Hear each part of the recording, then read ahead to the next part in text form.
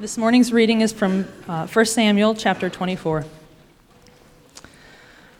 When Saul returned from following the Philistines, he was told, "Behold, David is in the wilderness of En-gedi." Then Saul took 3,000 chosen men out of all Israel and went to seek David and his men in front of the Wild Goats Rock. And he came to the sheepfolds by the way, where there was a cave, and Saul went in to relieve himself. Now David and his men were sitting in the innermost parts of the cave, and the men of David said to him, "Here is the day of which the Lord has said to you, Behold, I will give your enemy into your hand, and you shall do to him as it shall seem good to you." Then David arose and stealthily cut off a corner of Saul's robe. And afterward David's heart struck him, because he had cut off a corner of Saul's robe. He said to his men, "The Lord forbid that I should do this thing to my Lord, the Lord's anointed, to put out my hand against him, seeing as he is the Lord's anointed." So David persuaded his men with these words, and did not permit them to attack Saul. And Saul rose up and left the cave and went on his way. Afterward, David also arose and went out of the cave, and called after Saul, "My lord, the king!" And when Saul looked behind him, David bowed with his face to the earth and paid homage. And David said to Saul, "Why do you listen to the words of men who say, Behold, David seeks your harm? Behold, this day your eyes have seen how the Lord gave you today into my hand in the cave. And some told me to kill you, but I spared you. I said, I will not put out my hand against my Lord, for he is the Lord's anointed. See, my father, see the corner of your robe in my hand. For by the fact that I cut off the corner of your robe and did not kill you, you may know and see that there is no wrong or treason in my hands. I have not sinned against you, though you hunt my life to take it. May the Lord judge between me and you. May the Lord avenge me against you, but my hand shall not be against you. As the proverb of the ancient says, out of the wicked comes wickedness, but my hand shall not be against you. After whom has the king of Israel come out? After whom do you pursue? After a dead dog, after a flea. May the Lord therefore be judge and give sentence between me and you, and see to it and plead my cause, and deliver me from your hand." As soon as David had finished speaking these words to Saul, Saul said, "Is this your voice, my son, David?" And Saul lifted up his voice and wept. He said to David, "You are more righteous than I, for you have repaid me good, whereas I have repaid you evil. And you have declared this day how you have dealt well with me, in that you did not kill me when the Lord put me in your hands. For if a man finds his enemy, will he let him go away safe? So may the Lord reward you with good for what you have done to me this day. And now behold, I know that you shall surely be king, and that the kingdom of Israel shall be established in your hand. Swear to me, therefore, by the Lord, that you will not cut off my offspring after me, and that you will not destroy my name out of my father's house." And David swore this to Saul. Then Saul went home, but David and his men went up to the stronghold. Good morning again, church. My name is Timothy, and it is my honor and privilege to share with you the Word of God this morning. We are continuing in our sermon series in the book of 1 Samuel, the life of David. If you're just joining us, so we're kind of jumping in here in the middle. I'm going to pray for us before we dive in, and then we'll examine the text. Father, thank you so much for your word. Your word is truth. And I pray that you would use your word to speak to us this morning, that it would speak to our hearts. I pray that as we encounter you through your word, that we would be transformed, that we would not be the same people when we leave this place. Father, give us eyes to see, ears to hear, and hearts to understand. In Jesus' name, amen. So for those of you who don't know, I have 3 children under the age of 6 and 1 on the way, which is a wonderful blessing. Amen, yeah. And one of the, it really is. And one of the best parts of parenting small children is that you get to observe your children learning new words. I love this. And the reason it's so fun is because they often operate out of an insufficient understanding of what the word actually means, which makes for rich conversations. For example, one of my son's favorite new words is boss. He learned this from his nephew, who uses the word roughly 67 times a day. And apparently, the kids these days use this word to refer to someone of exemplary skills. I think the word, when I was a kid, was stud. So I'm dating myself a bit. But what my son has deciphered thus far is that to be a boss is very desirable. But more importantly, a boss does whatever he or she wants. That's what a boss is. And along with that, my son has learned that in the Price house, me and mommy are the boss, and that is not up for negotiation. And so my son and I were talking the other day, and I could see the wheels churning, and he says, "Daddy, when I get to be a daddy, will I be a boss?" And I said, "Sure, you sure will, buddy, absolutely." And I could see that this excited him, but then he begins to push the application a little bit. He says, "Do I get to be the boss of sister?" And I said, "Sure, why not?" No reason to burst his bubble. And then I see that twinkle in his eye, which means the next question is going to be a doozy. And he says, "Do I get to be the boss of mommy?" And since mommy was nowhere to be found, I said, "Absolutely, you can be the boss of mommy." But unfortunately, he wouldn't quit because he was on a roll, so he decided to go for one more. He says, "Daddy, when I get to be a daddy, do I get to be a boss of you?" And I said, don't press your luck, son. Clean your room. Get out of here. This is crazy. I didn't. We talked about that, but I want to highlight something there in my son's silly banter, that even at such a young age, because of the fall, because of sin entering the world, we are hardwired to resist authority. Every single one of us desperately wants to be our own boss. Amen? We long to not have to take orders from anyone. And even with that, the society that we live in encourages this way of thinking by portraying independence and self-sufficiency as the apex of life. That's what we should be striving for. However, what the scriptures make abundantly clear time and time again is that fundamental to the Christian life is the acknowledgement that we are not the boss. And that sin at its essence, is the refusal to recognize God as boss. It is groping for boss-like status, if you will. And our text this morning is really a story about authority. It's a story about how God's authority is to shape our lives and the consequences of refusing to live underneath that authority, of trying to be one's own boss.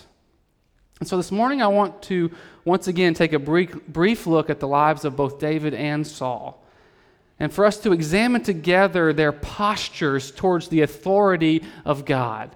And my hope being that as we dig into this text, that each one of us might be compelled to strive to walk in right submission to God's authority in our own lives. Amen? That's where we're going. So let's dive into the text. Now, at first glance, you might not recognize this theme of God's authority in our story. For one thing, we don't even hear God speak in this story. So how can this story be about the authority of one who seems to be silent? But look closely with me at the text.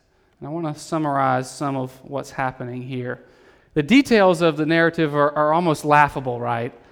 David is once again running for his life, and his men and he have posted up in this cave. It's a last-ditch effort to save themselves from destruction.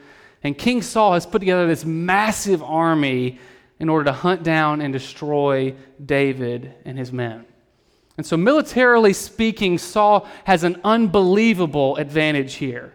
I mean, there's about as much chance for David to survive as there would be for the Patriots to come back from a 25-point second-half deficit in the Super Bowl, right? I mean, unbelievable odds here. And yet the odds dramatically shift when by some strange coincidence, Saul leaves his position of strength, separates himself from his army, and wanders alone into the same exact cave that David is hiding in because he has to use the bathroom. What are the chances, right? The moral of the story is do not go to Vegas with King Saul, right? He is unlucky for sure. But now here is where the authority piece comes into play. In walks King Saul, and David's men rightfully go ballistic. They're like, boss, this is it. We got him. He is here. Can you believe it? He's walked in to our cave. In verse 4, they say, here is the day of which the Lord said to you, behold, I will give your enemy into your hand, and you shall do to him as it shall seem good to you. So what are David's men saying? They're saying, David, this is not a coincidence. This is clearly God. David, God has gift-wrapped this opportunity for you. Take it. Take him down. And David hears the words from his friends, and he's almost persuaded. He grabs his weapon, and he sneaks over to where Saul is at work, if you will, and he's about to strike him down, and then something happens. And for some reason, David abandons the plan and instead cuts off the corner of Saul's cloak. Now, I want to pause here, and I want to fill in the text a little bit based on some helpful data that we get from other places in the Bible, because I think apart from that, we stand to miss the real thrust of this story.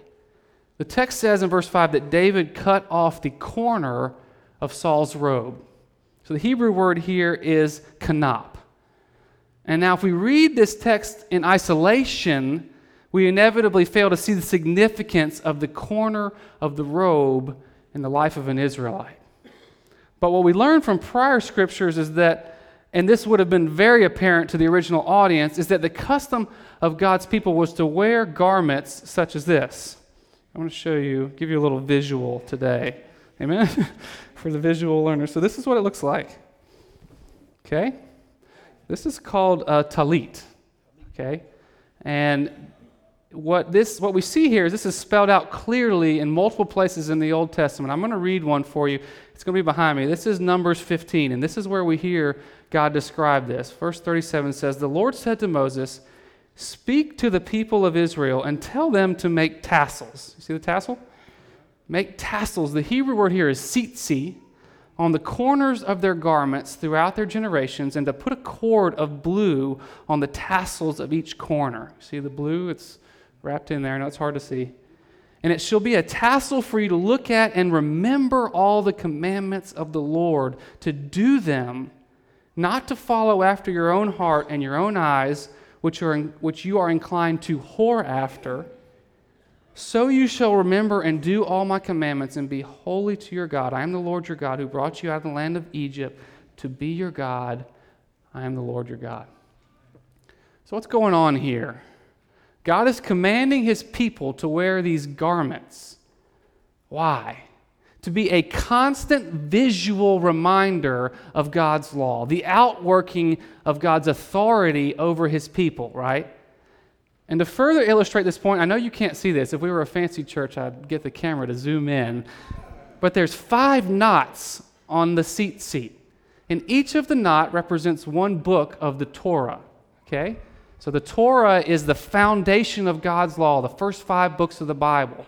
And so you can imagine how this works. The people of God are walking around and they can feel and constantly see this reminder of God's authority, of his word in their life. This was the first WWJD bracelet, right? I'm not encouraging us to go back there, but the idea is quite similar. See, I wear this robe so that, Numbers 15, I will remember God's commandment and not do what is most natural and follow after my own heart and own eyes, which the text graphically says we are inclined to whore after, to give ourselves to. And what's interesting here is if you were to visit any practicing Jewish community today, you would see men with tassels like this hanging out below their garments. They still wear these. These are people that are taking seriously the command of Numbers 15 to this day. Pretty cool, huh? So now you've got this visual. Okay, let's go back to the story, because the story is going to make a whole lot more sense now that we see what we're talking about. Verse 4. So David sneaks over to attack King Saul, and instead of killing him, he cuts off the corner of his robe, the seat, right? Now, how is he able to do this? This is pure speculation. The text does not say this. What I'm about to give you is not necessarily true. I think it's true. But I think it's safe to imagine that King Saul probably took the talit off to use the bathroom. Okay, I'm just guessing, but I think that's probably true, which then enabled David to sneak up and cut off the corner of his garment. Not a bad idea. I think hygiene seems to argue for that, although the text doesn't say it. But there's profound imagery here that I want you guys to see. What the text has revealed to us over the past few chapters is that King Saul has figuratively taken off the talit. God's anointed king has pulled himself out from underneath the authority of God. Do you see that? He's taking it off in the way that he is living his life and governing God's people. We see this spelled out earlier in Saul's life. 1 Samuel 15, we see where Saul has disobeyed God, and Samuel has declared that God's anointing has moved from Saul to another. Verse 26, I'll read this to you. Samuel says to King Saul, "I will not go back with you. You have rejected the word of the Lord, and the Lord has rejected you as king over Israel." Samuel is saying, Saul, you rejected the authority of God. You wanted to be the boss, Saul, and because of that, God has been forced to remove you from the throne. Are you tracking with me? What's happening here? Verse 27, Samuel turned to leave. This is huge. And Saul caught hold of the corner of his robe. This is Saul's past, okay? Samuel caught corner of his robe and it tore. And Samuel said to him, "The Lord has torn the kingdom of Israel from you today and has given it to one of your neighbors, to one who is better than you." Did you catch that? This is not the first time that Saul has lost the seat. Okay? So when this happens, although David doesn't know this history, Saul is clearly remembering when this happened. And it's a painful reminder that God has removed his authority from King Saul. And now Saul knows who that neighbor is, right? It's David who's holding the seat in his hand. And so in summary, what we're witnessing here is the culmination of Saul's journey as king, tragically ending because he failed to submit to God's authority, and therefore he lost everything. No doubt, brothers and sisters, that should cultivate fear in us when it comes to rejecting the authority of God. More on that in a minute. But what about David? What is David's posture towards the authority of God in this passage? Look again with me at the text. I think we begin to recognize the difference in David's posture starting in verse 5. The text says that after he cut off the corner of Saul's robe, David's heart struck him. Such an important phrase here. What does it mean? What does it mean that David's heart struck him? What we see here in verse 5 is that David is beginning to realize that he has stepped out from underneath the authority of God. He's experiencing conviction, that feeling inside of us that reveals when we've done something wrong. But how does David know that he has stepped out from underneath God's authority? Where is that conviction coming from? That's a huge question for us. I believe it comes through a remembrance of God's word. Look at verse 6. David said, "The Lord forbid that I should do this thing to my Lord, the Lord's anointed, to put out my hand against him, seeing he is the Lord's anointed." Brothers and sisters, I think this is one of the most potent examples in Scripture of the Holy Spirit bringing truth to mind. You see that? Here the Spirit is reminding David of God's authoritative word that one is never to touch, harm, disgrace God's anointed.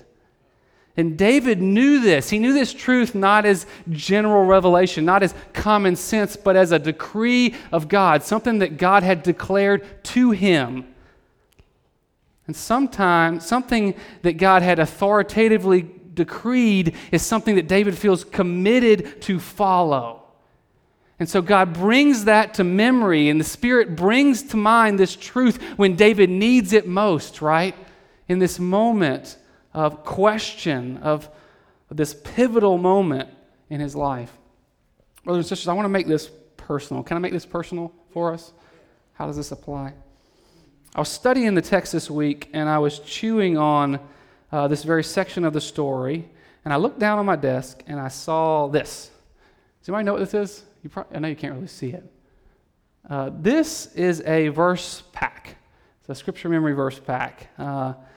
And the idea is you carry this around so that in your downtime you can work on memorizing God's word rather than pulling out your smartphone or the things I normally do. And mine, unfortunately, has been collecting dust on my desk for some time. But I'm reading this text and I'm studying it, and I'm compelled to pull this thing out. So I start looking at it, and these are some of the verses that came to mind as I was meditating on it. The first one that came to mind is Psalm 24, 4 and 5. It says, "Teach me your way, O Lord, guide me in your truth. Lead me in your truth and teach me, for you are the God of my salvation. For you I will wait all day long." Okay? What a powerful picture of what it means to live under the authority of God. What a beautiful picture of what it looks like to live under here, right? Teach me your way, O God. Lead me in your truth and guide me. And the next verse that came to mind was Joshua 1:8. It said, "This book of the law shall not depart from your mouth, but you shall meditate on it day and night, so that you may be careful to do according to all that is written in it. Then you will make your way prosperous. Then you will have success." What's going on there? What's God doing there? He's pleading with us to get under here, right? Meditate on my word day and night. And what's the reward? Then we will make our way prosperous. Then we will have success. Why? That's not prosperity gospel. That's just a reminder that God is for us, that his way is good, and that if we live under his law, we will experience good things. Amen? And then the last verse that God placed on my heart, we actually prayed it in our liturgy earlier, which I didn't know we were going to do, but it's Psalm 139. This was really the icing on the cake. It says, "Search me, O God, and know my heart. Try me and know my anxious thoughts, and see if there be any hurtful way in me, and lead me in the way everlasting." This is huge. Such a bold prayer, right? What's the psalmist saying there? Actually, what's David saying there? Did you catch that? Okay, I'm in this text, and what is the verse that God brings to mind? He brings to mind the prayer of David. Okay, the David that we're talking about right here.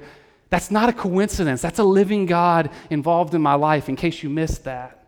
So David is speaking here, and he's crying out to God, and he's saying, "God, show me the ways that I've come out from under your authority." He's saying, "God, I know there's junk in here. I know that I'm a mess. Lord, help me. Show me how I'm not living underneath your authority. Show me what it looks like to come back underneath the authority of your word." Now, we need to connect the dots here and see how this all fits together. It should not surprise us that this is the prayer of David, Psalm 139, and that when David steps out from underneath the authority of God, he cuts off the seat of King Saul, that the Holy Spirit reminds him, right? That's God answering David's prayer. He's saying, "David, you're stepping out from underneath my authority. You need to come back underneath the authority of God."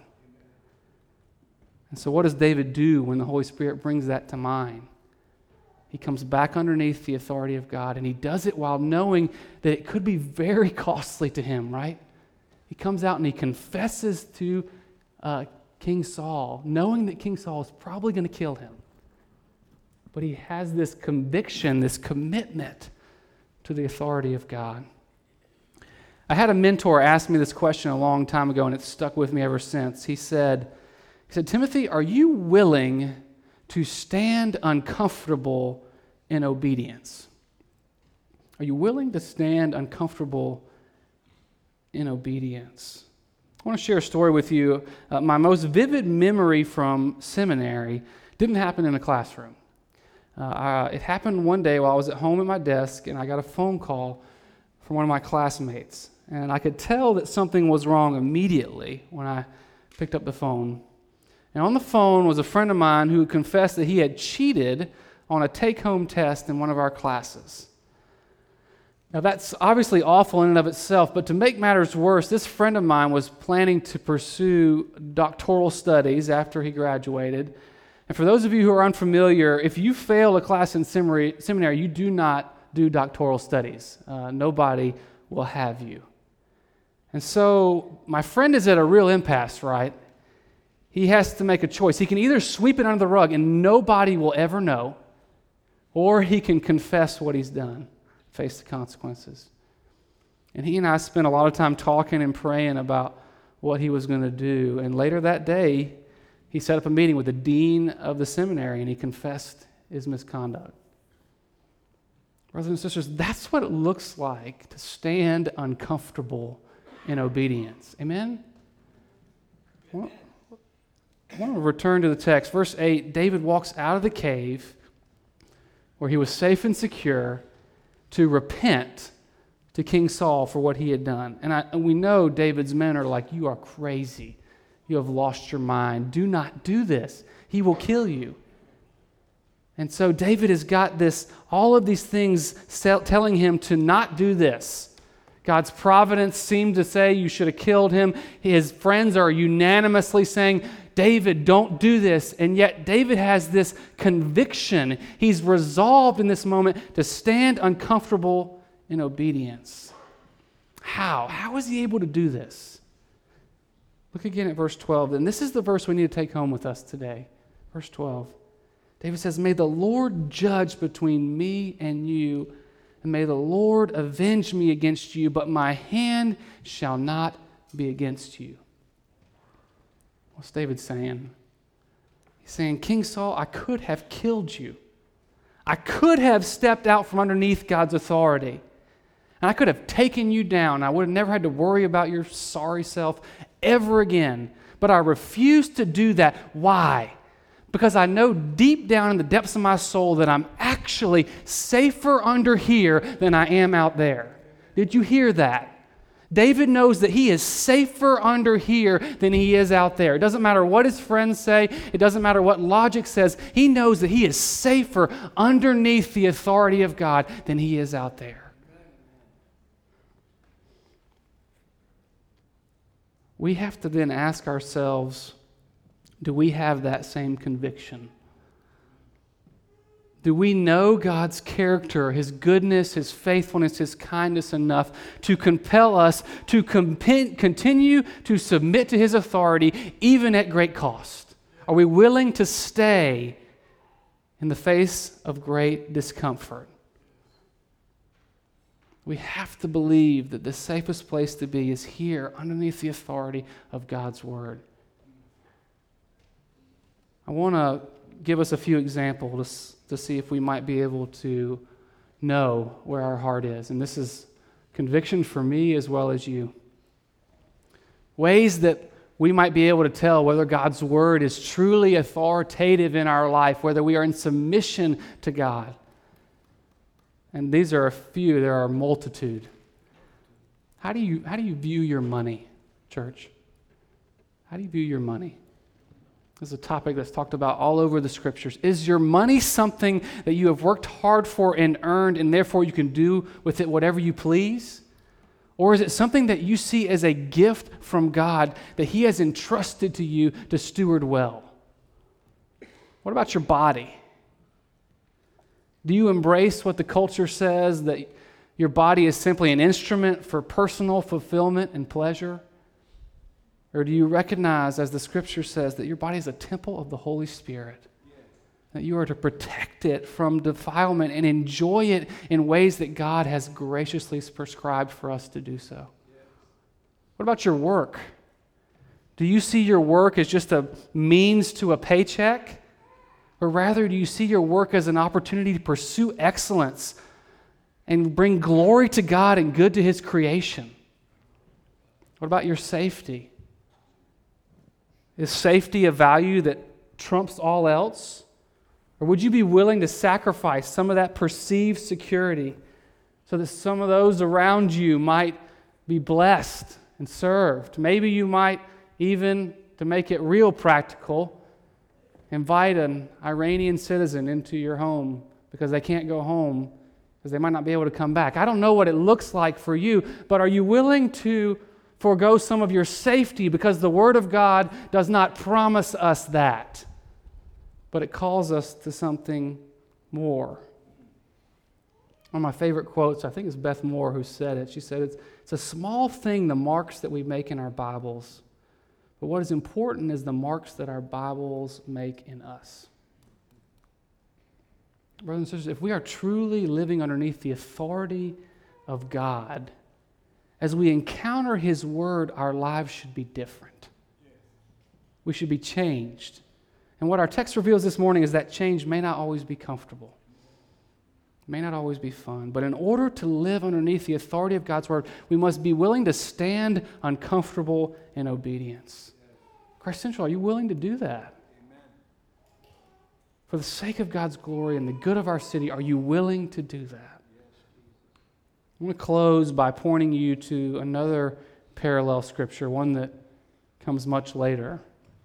What's interesting in terms of the ancient Jewish understanding of the talit, this garment that I'm wearing, is that the Hebrew word that is used for the corner in 1 Samuel, kanap, over time comes to mean wings as well. And I think you can see where that imagery comes from, right? The wings. And some of you may know, one of the pervasive themes in the Psalms is that refuge is found in the shadow of God's wings. Psalm 36:7, how precious is your loving kindness, O God, and the children of men take refuge in the shadow of your wings. But listen to how this gets worked out in reference to the talit.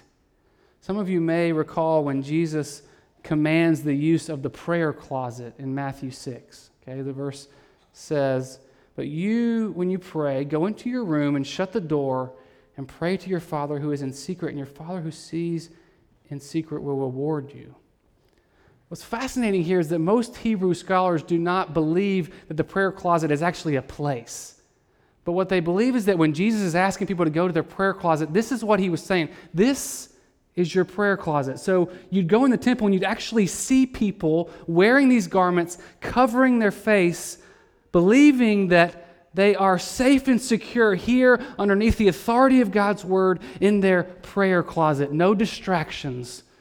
Just God in His Word over me, protecting me. Shelter there. One more verse. I think this is pretty cool. One of the most clung to prophecies from the Old Testament about the coming Messiah was Malachi 4:2. It says, but for you who fear my name, the Son of Righteousness shall rise with healing in its wings. You shall go out leaping like calves from the stall. Again, we have this theme of healing found in the wings of the Son of Righteousness, this Messiah who is to come. And then we hear these stories in the New Testament. It shows up in 3 of the 4 Gospels. There's this lady who's been struggling with an issue of blood for 12 years. Some of you guys might remember this story. And if you remember, she fights through the crowd. She's elbowing her way through just so she can touch the corner of Jesus' robe. And since you've been paying attention, that makes a whole lot more sense now than it ever has, right? She grabbed the corner of Jesus' robe. And Jesus freaks out. Why? Why does he freak out? Because of Malachi 4:2. Because when this woman reached out and touched Jesus' cloak, Jesus realized there's somebody here who gets it. Somebody is believing the text, right? They're putting their faith in Malachi 4:2 that there is healing in my wings. And he sees it and he responds to the faith of this woman. Brothers and sisters, there is healing to be found in the wings of our Savior. We know it to be true.